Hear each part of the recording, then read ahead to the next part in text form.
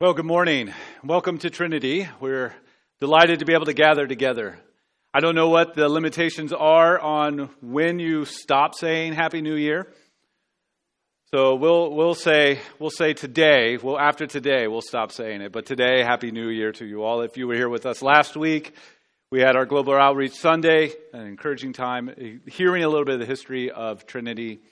And then also looking forward to what God may do in and through our church family and our global partners around the world who are doing incredible works. So be mindful of that. If you hadn't grabbed one of our guides on our little cards that we have for our global outreach partners, be sure to grab one on the way out. You can put it in your Bible, grab it out every once in a while and pray for somebody by name on the back of that card.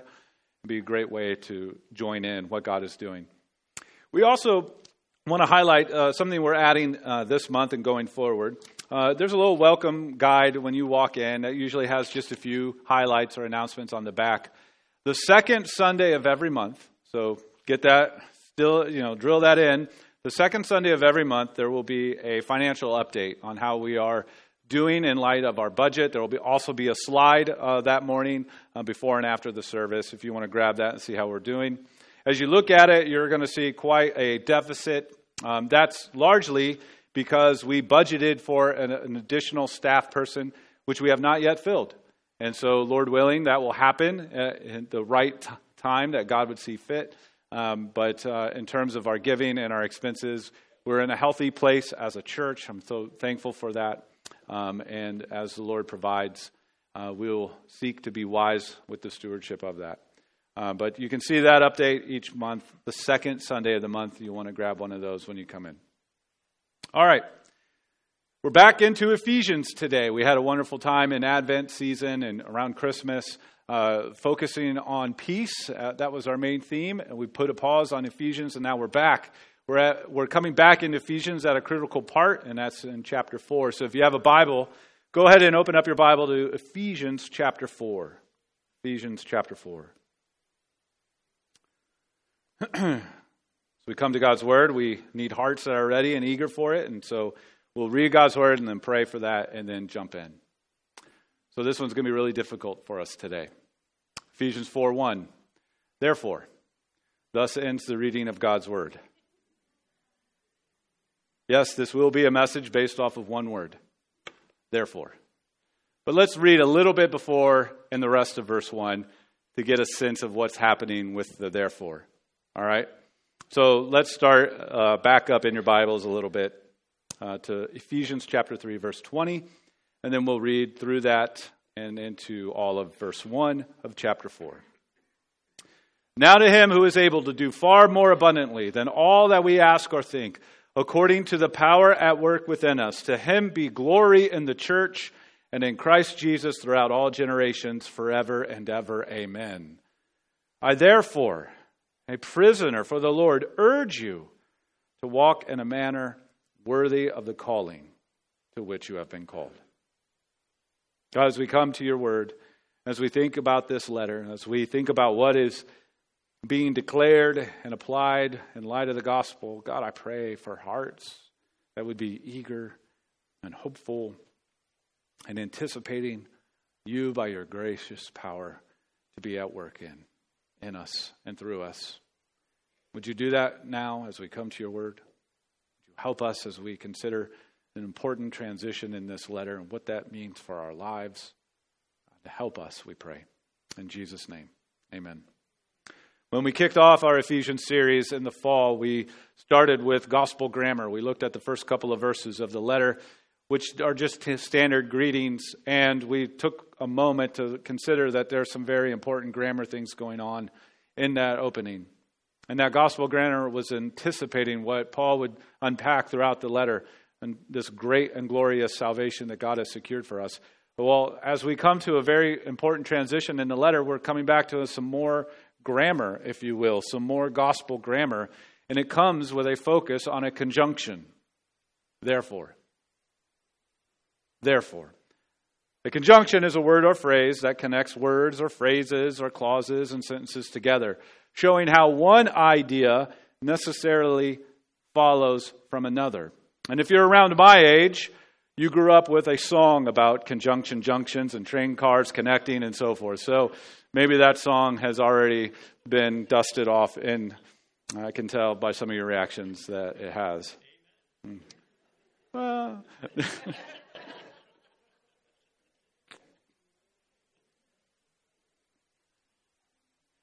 anyway, a conjunction says there is a necessary and essential link between two ideas. And in this letter, this conjunction is serving as the essential and necessary link of this entire letter from chapters 1 through 3, linking to chapters 4, 5, and 6.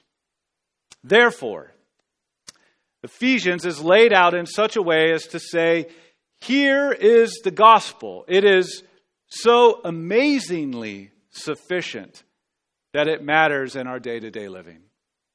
It's so amazingly sufficient to our salvation and amazingly sufficient to the way that we live out our lives. Therefore, it's sitting there to say all of this is essentially and necessarily linked together. And so our objective, our hope this morning is, as we reintroduce ourselves to Ephesians, that we would see that applying the gospel to our daily life is indeed a necessary and essential outcome of it in our lives. As we do that, I want us to think through how the gospel is essentially showing us a few things. I'm getting a buzz behind me. I'm not sure why, but I will lose my mind if I have to fight the concentration level. And so if you want to kill whatever that is, I'm not sure. Sorry about that. Anyway, so the gospel essentially shows us three things. First, what is true. The gospel is declaring to us what is true. Secondly, the gospel is going to show us how to live. And then putting all this together, as we get ready to dig into the rest of this letter, we're going to find that the gospel shows us why it matters. Why it matters. Thank you, by the way. Appreciate that. All right. So first of all, what is true? What is true? The gospel is essentially showing us what is true. And what we find here in our gospel grammar is that gospel indicatives declare what God has done. Gospel indicatives declare what God has done. And I'm going to borrow some grammar terminology to lay out how this letter is set up and why all of this is mattering to us now. First of all, we're talking about an indicative move of verbs. The indicative mood of verbs. And what that is doing is telling us what is true. In chapters 1, 2, and 3, there's an incredible focus on who God is and what God has done. And it's declared to us in the way that Paul wrote the letter, in the way that he used the structure and the verbs of everything that he was saying in chapters 1, 2, and 3. And it's all overwhelmingly focused on these gospel indicatives, declaring to us what is true about who God is and what God has done. And I want to just take a second here, because the fall was a while ago, and then we had the busyness of the holidays. So I want to refresh us by just walking through quickly how each chapter from 1, 2, and 3 were declaring to us what is true about who God is and what He has done. Just this is a purposeful fire hydrant for us right now. So listen up. Be like a kid out on the street and the fire hydrant's been kicked open.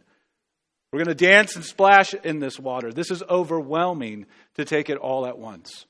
In chapter 1, listen to these gospel indicatives, declarations about what is true about who God is and what He has done. Chapter 1, God has blessed us, chosen us, loved us, predestined us, purposed salvation, secured redemption through sacrifice, forgiven us, lavished us with grace, made known His purpose to us, planned to sum up all things in time and space and history in Jesus, given us an inheritance, providentially works out His will in history, brought the gospel to us, sealed us up by the Holy Spirit, gave us a guarantee, gave us a spirit of wisdom and knowledge of Him, called us into this glorious riches, declared His immeasurably great power toward us, displayed this great power in raising Jesus from the dead, dead, seated Jesus in the highest place, and given him the greatest authority and put everything under his feet, who happens to fill all things. That's just declared in chapter 1. It's just stated as fact of what is true of who God is and what he has done. Chapter 2.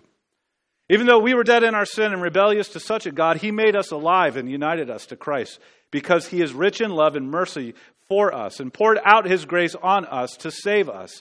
He also seated us with Jesus in those heavenly places. And all of this to show off his immeasurable riches of grace and kindness toward us. Those riches of grace and kindness are evident in our faith in Jesus as we set aside trying to gain salvation through works. We gain it through faith. And our very saved lives are God's workmanship. And this workmanship continues in and through the church, where God displays his gracious purpose to bring together and build a new redeemed people who experience reconciliation and peace together. Just declared. There's nothing for us to do. There's no actions for us to take. It's just declared. Stated. Gospel indicatives, declaring what is true. Chapter 3. God uses this gospel ministry of the church to reveal the gracious mystery of the gospel, that in Jesus all of God's purposes and promises are given to his people.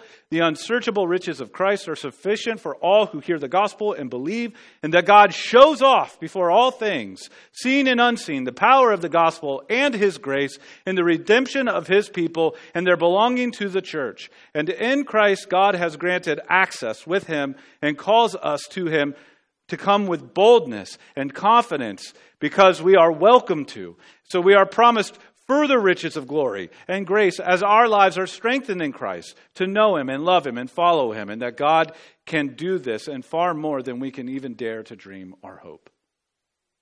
Declared. Declared. I mean, I feel like I didn't preach any of that. It feels like, oh my goodness, we got to go back and go over all of that again. These are gospel indicatives. Gospel indicatives declare what is true about God, and they saturate this letter. You cannot escape them, nor should you want to. Now, the other important verb mood, is one that we sometimes think about more often, and that is the imperative. That's all the stuff that comes after the therefore, the things that we are supposed to do, that we're called to do. The imperative focuses on what one must do or how to live. But before considering the things that come after the therefore, before considering the gospel imperatives of how to live, we cannot move past or set aside or lay down or forget the gospel indicatives. Some of us are visual learners, and so I have a couple of slides I want us to see. The first visual is just comparing this letter's use of indicatives and imperatives. So this pie chart, the red on this pie chart represents indicatives. It's just under 75% of the letter. It's simply declaring what is true about God and what he has done. There are 121 indicatives in the letter. The smaller, darker section is the imperatives. It's just a hair over 25%. And there are 41 imperatives in this letter. It's a small letter, so that's still a lot of imperatives. But in comparison, it is saturated with indicatives. Now also, let's look at the next slide. See where all of this is laid out. So again, the red is representing the indicatives. And that's 6 chapters of Ephesians. Those are the hits of the verbs in all 6 chapters. The red is showing you all of the indicatives of the letter. And then the dark is showing you the imperatives of the letter. And so as you can see, we are now entering into a part of the letter that's going to emphasize the imperatives. And everything after the therefore is going to be our focus as we go through this letter. And you notice that little blip in the first 3 chapters. That little blip is just 2 times in which the imperative to remember occurs. That we're to remember all the red stuff. And then it shows up in the way that we live. We'll come back to that graph here in a moment. But I wanted you to see that we cannot move past these indicatives, these gospel indicatives that are declaring what is true. And because we need to know and understand that every imperative of Ephesians rests on the indicative. Every call to how to live is resting on what is true. And that order can never be reversed. And so we have to ask ourselves, are these indicatives, are they strong enough to take on the calls that the letter gives us? Is what we just rattled off enough for us in the way that we live? I love this quote from Sinclair Ferguson. He says this: "The great gospel imperatives to holiness are ever rooted in indicatives of grace that are able to sustain the weight of those imperatives." The things that we just declared are true. The things that the Apostle Paul has emphasized so heavily in this most remarkable and wonderful letter are sufficient for how you live. They can take the weight. God can take the weight of this. We can never flip that. We can't flip the percentage. We can't flip those colors. We can't say that all our doing is what matters most. It's what God has done. And Paul's letter drives that home to us. So, just by way of how do we, what is it that we take away with when we consider this? Well, first of all, just stop for a second and settle your head and saturate your heart on what God has already done. What is declared as true. Just take the visual sort of count that we just saw there. Just think about the dynamic of just the red to the dark. Yes, we're going to get into that dark stuff, into the imperatives and how we are to live. We will tackle those things because they matter. We'll see that here in a moment.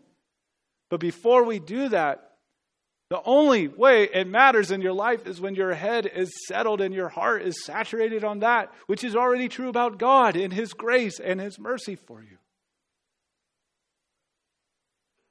Don't mix up that order. See how that emphasis is not only true in this letter, but throughout the New Testament and true for your life. Now, the therefore is important. As I said, it's connecting two really big ideas: what God has done and how we are to live. And so what comes after the therefore then is speaking to how to live. And so what we find there is then gospel imperatives. And gospel imperatives show us what we are to do. In light of what God has done, it shows what we are to do. And it's important to see that imperatives are downstream indicatives. The current is flowing one way.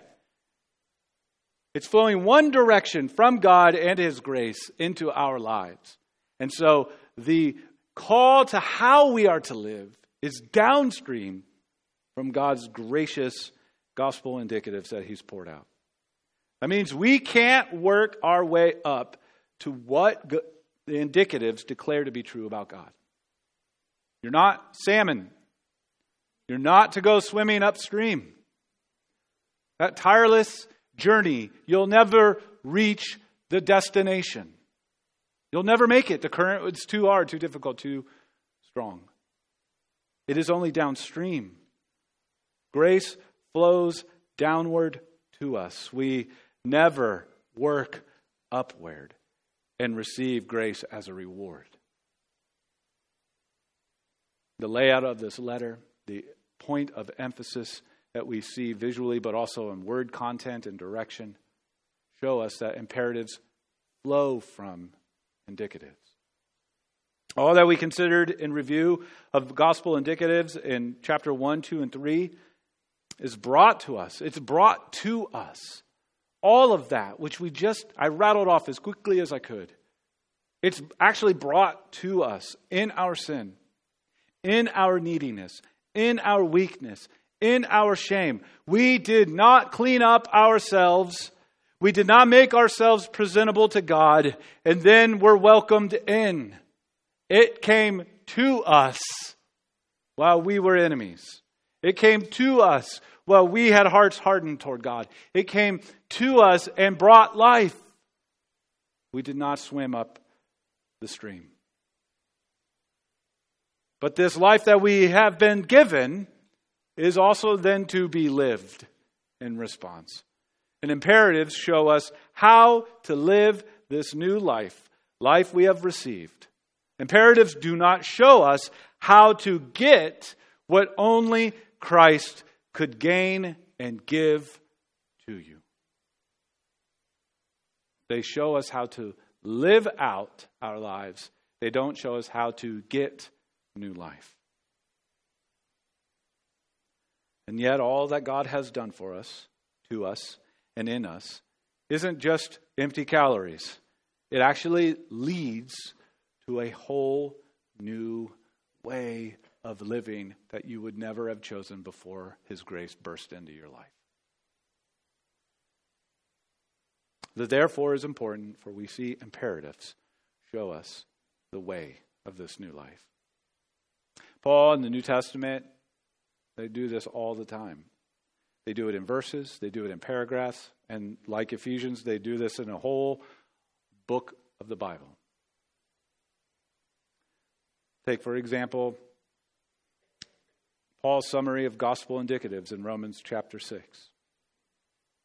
Romans 6, verses 8 and 10 says, "Now, if we have died with Christ, we believe that we also live with Him. For the death He died to sin once for all. But the life He lives to God." Anchoring our life in Christ. A declarative statement about the sufficiency of Jesus to overcome sin and give us life.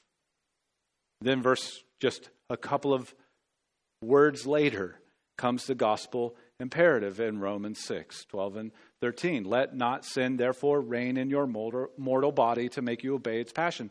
Do not present your members to sin as instruments for unrighteousness, but present yourselves to God as those who have been brought from death to life." So even the imperative here is saturated with indicative.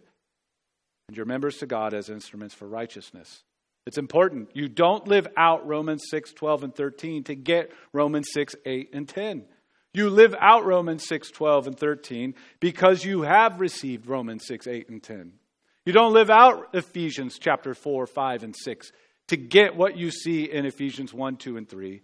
You've received Ephesians 1, 2, and 3. Therefore, live out Ephesians 4, 5, and 6. This is an important distinction because we sometimes wrestle with that kind of thought process where we inherently in us think, oh, I got to do better for God. Or God is displeased with me. Or God is frustrated with me. And I got to do more 4, 5, and 6 in order to better understand or gain 1, 2, and 3. Theologian Michael Horton put it this way: if the indicative tells us who we already are in Christ, the imperative instructs us in how we should therefore live out that new reality. And that's what this letter is doing for us. Helps us to see that receiving gospel indicatives through faith leads to living out gospel imperatives by faith. If we receive it through faith, then we live it out by faith. If we have been made alive in Christ, it is then natural to see we are to live in Christ. If we look at imperatives as, I have to do these or else, then it may mean we don't quite grasp all that God has already done. It may also mean we think that Jesus did, let's say, 97%, and yet we're still on the hook for 3%. So we don't feel so overwhelmed by 100%. We're grateful for the curve that Jesus is, but we still are on the hook for 3%. No, that's wrong in the way that it would have an impact on our living. No, we are to see the reception of gospel indicatives through faith to be consistent with the living out of gospel imperatives by faith. Let's look again at that visual on that graph that we had earlier. As you can see, the indicatives never stop in Ephesians. In fact, the greatest concentration of them are actually in the portion that is filled with imperatives. So that which is true about who God is and what God has done is still saturating and informing and shaping and fueling then how we are to live. And in so doing, seeing that and just visually seeing that on this graphic helps us to refrain, if you will, from falling into one of two errors when we come to talking about how we are to live in light of all that God has done for us in the gospel. One error is often called moralism. Moralism. And that is thinking our doing gains God's giving. Our doing gains God giving. That's an error. If you look back at that graph, that red saturates the entire letter. And in that error, it's overestimating ourselves. It's overestimating our ability to do what God would have us to do according to the standard of God in and of our own strength. I just want to break it to you. You can't. You can't. You can't live perfectly. Christ lived perfectly on your behalf. And so understanding the relationship of gospel indicatives and gospel imperatives is helpful because it keeps us from the error of moralism. It also keeps us from a second error. It's a weird word at first, so I'll just throw the word up there, but it's antinomianism, which is basically saying it's like living as if living doesn't really matter. It's like a loose life because, whatever, God's got me covered. So it doesn't really matter how I live. And what that does is it actually cheapens God's grace. God's grace is free, yes. But God's grace comes to us at a great cost. Jesus Christ entered into humanity, and he lived a perfect life, and he died a sacrificial death, and he went into a tomb, and he overcame it by the power of God. All of that shows us just how significantly important this is. And to say that our lives that we have been rescued to don't matter how we live, it doesn't really matter. You live however you want, God's got you, is to cheapen the very depth and magnitude of God's grace to rescue. Both of those are errors. And our narrow way forward is to hold very tightly to gospel indicatives and gospel imperatives to see just even the structure of this most remarkable letter as giving us incredible guidance of how to live out our lives. And that's just where we go next. Is that the gospel here shows us why it matters. We not only see what is true and how to live in light of what is true, but we find that it matters greatly because the gospel changes everything. Because of God and his immeasurable grace, that is, gospel indicatives, we have some new things in our lives. And those new things get lived out. That's why the therefore is so crucially important to see in Ephesians 4:1. The first thing that we find is that we are given a new identity.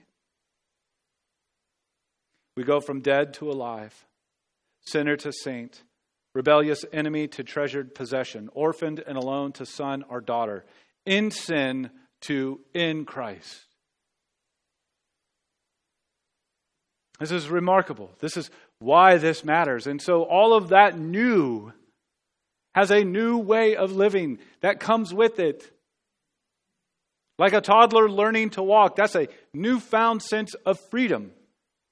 Some of us are going to be like that spiritually. We're going to be clumsy. We're going to fall. We're going to get into the cereal cupboard and make a mess. But we're going to grow. We're going to gain coordination. We're going to get bigger, and then we're going to hit teenage years, and we're going to lose all coordination whatsoever. Then we're going to grow again.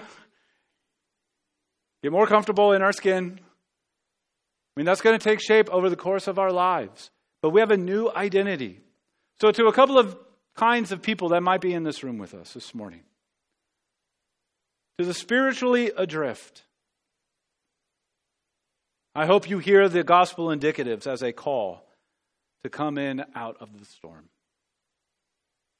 That God has sufficiently and thoroughly provided salvation through the person and work of Jesus Christ.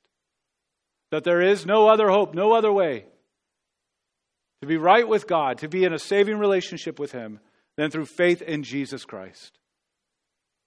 that the staggering and overwhelming description that we rattled through in chapters 1, 2, and 3, they're yours. They're yours through faith in Christ who lived and died and rose again to rescue you from your sin and to restore you to God.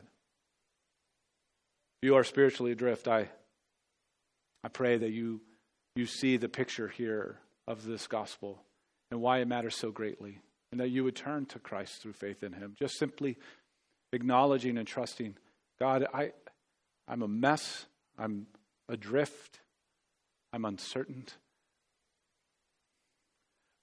but I want Christ. That's true for you. If that's something you're wrestling with, I'd love to talk to you after this service. To another person in this room that could be in this room. To those who are sunk under the shame of sin, where it feels like sin is choking you out, controlling you and submerging you into shame. This is a call to come into the rest and joy of the love of God for you through Jesus, who took all of your sin and shame. He took it all to the cross for you. There is nothing left for you to bear. He took all the shame. He took all the penalty. He broke all the power. Yes, that means that life might be hard, but the shame does not win. Jesus took all your sin and all your shame and bore it for you all on the cross. That incredible description and rattling through of chapters 1, 2, and 3 describe a God who was doing this while you were in your sin and shame, not after you got yourself cleaned up a bit. He is not afraid of your sin and shame. It does not overwhelm him. And so I say to you, run to this God who has immeasurable grace for sinners such as us. You have a new identity. You are not called by your sin. Your new identity is in Christ. So come and rest in that. Second thing that we find that this matters in light of how this all matters is that not only do we have a new identity, but we gain a new community. A new community. We now belong to the people of God. Fellow redeemed people who are being united together, who are living out their new lives, imperfectly, yes, but living them out nonetheless together in Jesus. You're not alone in the sense that there's no one else who can understand or relate to someone struggling to follow after Jesus. You're in a room of strugglers. And we get to struggle together with a God who is sufficient for us. So to a couple of people that might be in this room with us, might be watching with us online, I want to say a couple of things. In light of this new community, to the widow or to the one struggling with loneliness, there is a call that is inherent as we get through Ephesians. There's a call to not withdraw, but rather to gather and to belong. And if those are the things that you wrestle with, if that's the context in your life right now that you're wrestling with, this is a people. We are a people that are struggling this side of glory, but rejoicing because we're on this side of the cross. And we want to be able to do that together. We encourage you to not withdraw.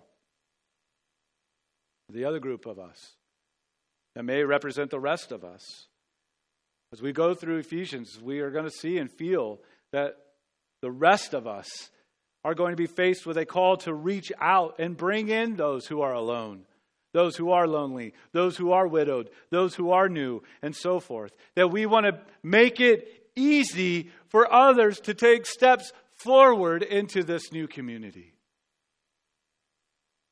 So bring people into your life. Bring people into your home. And if you find that your life is dominated, that your schedule is dominated, that there's very little time for community, then ask God for wisdom on how to make that different. Or capacity and strength to bring people along into your lives, to share out this life together, following out a sufficient God who has grace for days for us. We have a new community. We're going to get instructions on how to live that out together. We have a new identity. We are giving instructions of how to understand that and apply that together. And then thirdly, we have a new mission. We have a new mission. As we work through Ephesians, as we see what God has brought together for us in the gospel, declaring what is true, showing us how to live, we no longer live for ourselves. Our mission has been changed to live for God in His glory. Our mission is to make much of Jesus to each other and with others. I love 2 Corinthians 5:15. Anchoring all this and tying it all together, he says, "And He, Jesus, died for all, that those who live might no longer live for themselves, but for Him, Jesus, who for their sake died and was raised." To live for ourselves is to choose a house with a 7-foot ceiling. God's given us the vaulted home of His grace in this new community with this glorious mission.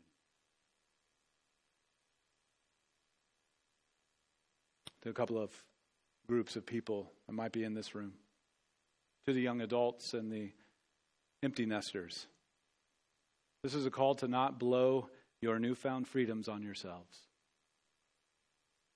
to give yourself away to serving others as you serve and follow after Christ. To take the freedoms that you have, the opportunities that are before you, and to give them to the Lord.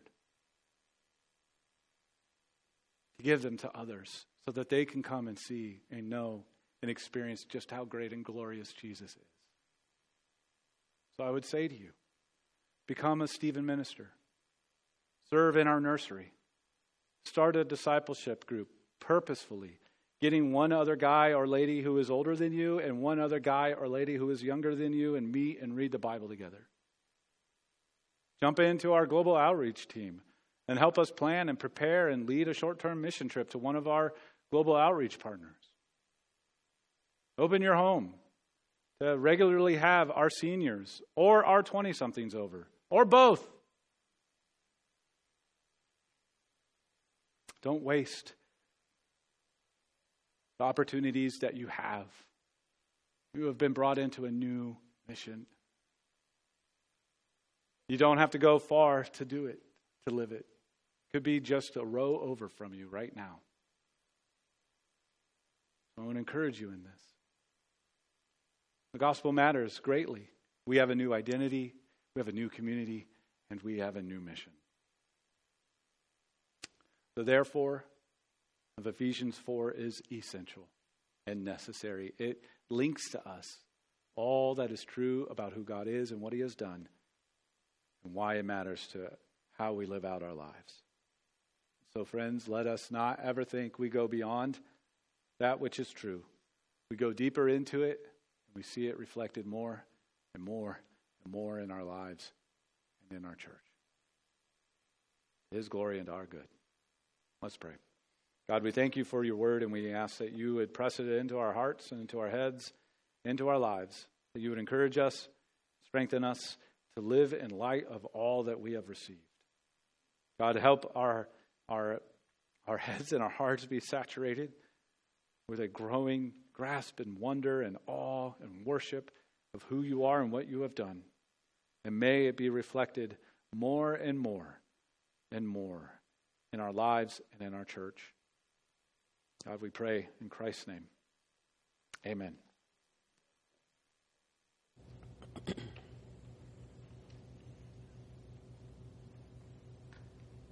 Would you please stand as we finish our morning together, praising the one who is coming soon.